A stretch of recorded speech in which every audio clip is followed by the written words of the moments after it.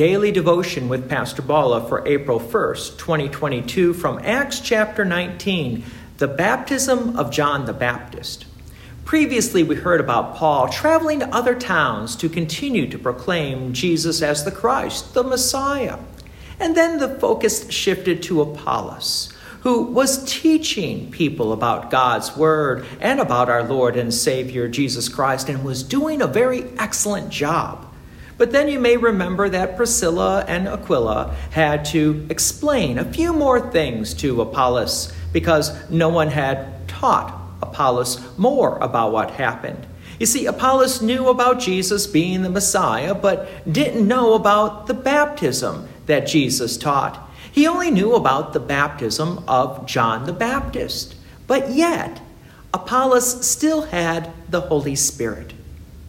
As this was going on, Paul enters the scene again from Acts chapter 19, verse 1. And it happened that while Apollos was at Corinth, Paul passed through the inland country and came to Ephesus. There he found some disciples, and he said to them, "Did you receive the Holy Spirit when you believed?" And they said, "No. We have not even heard that there is a Holy Spirit." Wow, this is very unusual. How do they believe without having the Holy Spirit? So St. Paul asks a few more questions. Verse 3, and he said, "Into what then were you baptized?" They said, "Into John's baptism." How could they have been baptized by John and not know about the Holy Spirit? Let's go back to what John the Baptist was teaching and proclaiming. Not only a baptism, but let's pick this up from the Gospel of St. Luke, chapter 3, verse 16. John answered them all, saying, "I baptize you with water, but he who is mightier than I is coming, the strap of whose sandals I am not worthy to untie. He will baptize you with the Holy Spirit and fire." Wow, John's baptism, or I should say John's teaching, was teaching about the Holy Spirit. So consider for a moment Apollos. Apollos also had the Holy Spirit, but Apollos only knew about the baptism of John. Exactly what's going on here, I'm not 100% sure. But picking up on what St. Paul did with this group of people was they were rebaptized. Why? Because they didn't have the Holy Spirit. Our best thought is that whatever baptism that they were baptized with was not 100% the teaching that John the Baptist was teaching, because they didn't know about the Holy Spirit. So in today's world, when people are baptized, we want to be concerned that they were baptized in the name of the Father and of the Son and of the Holy Spirit.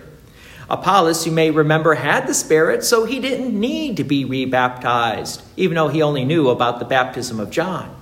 But this group of disciples needed to be baptized because they didn't have the Holy Spirit. Verse 4, and Paul said, "John baptized with the baptism of repentance, telling the people to believe in the one who was to come after him, that is Jesus. And on hearing this, they were baptized in the name of the Lord Jesus." So they were baptized. Verse 6, and when Paul had laid his hands on them, the Holy Spirit came on them, and they began speaking in tongues and prophesying. There were about 12 men in all.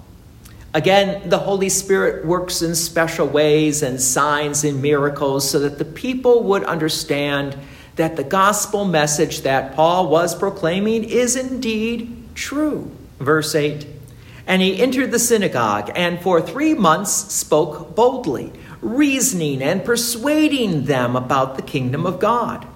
But when some became stubborn and continued in unbelief, speaking evil of the way before the congregation, he withdrew from them and took the disciples with him, reasoning daily in the hall of Tyrannus.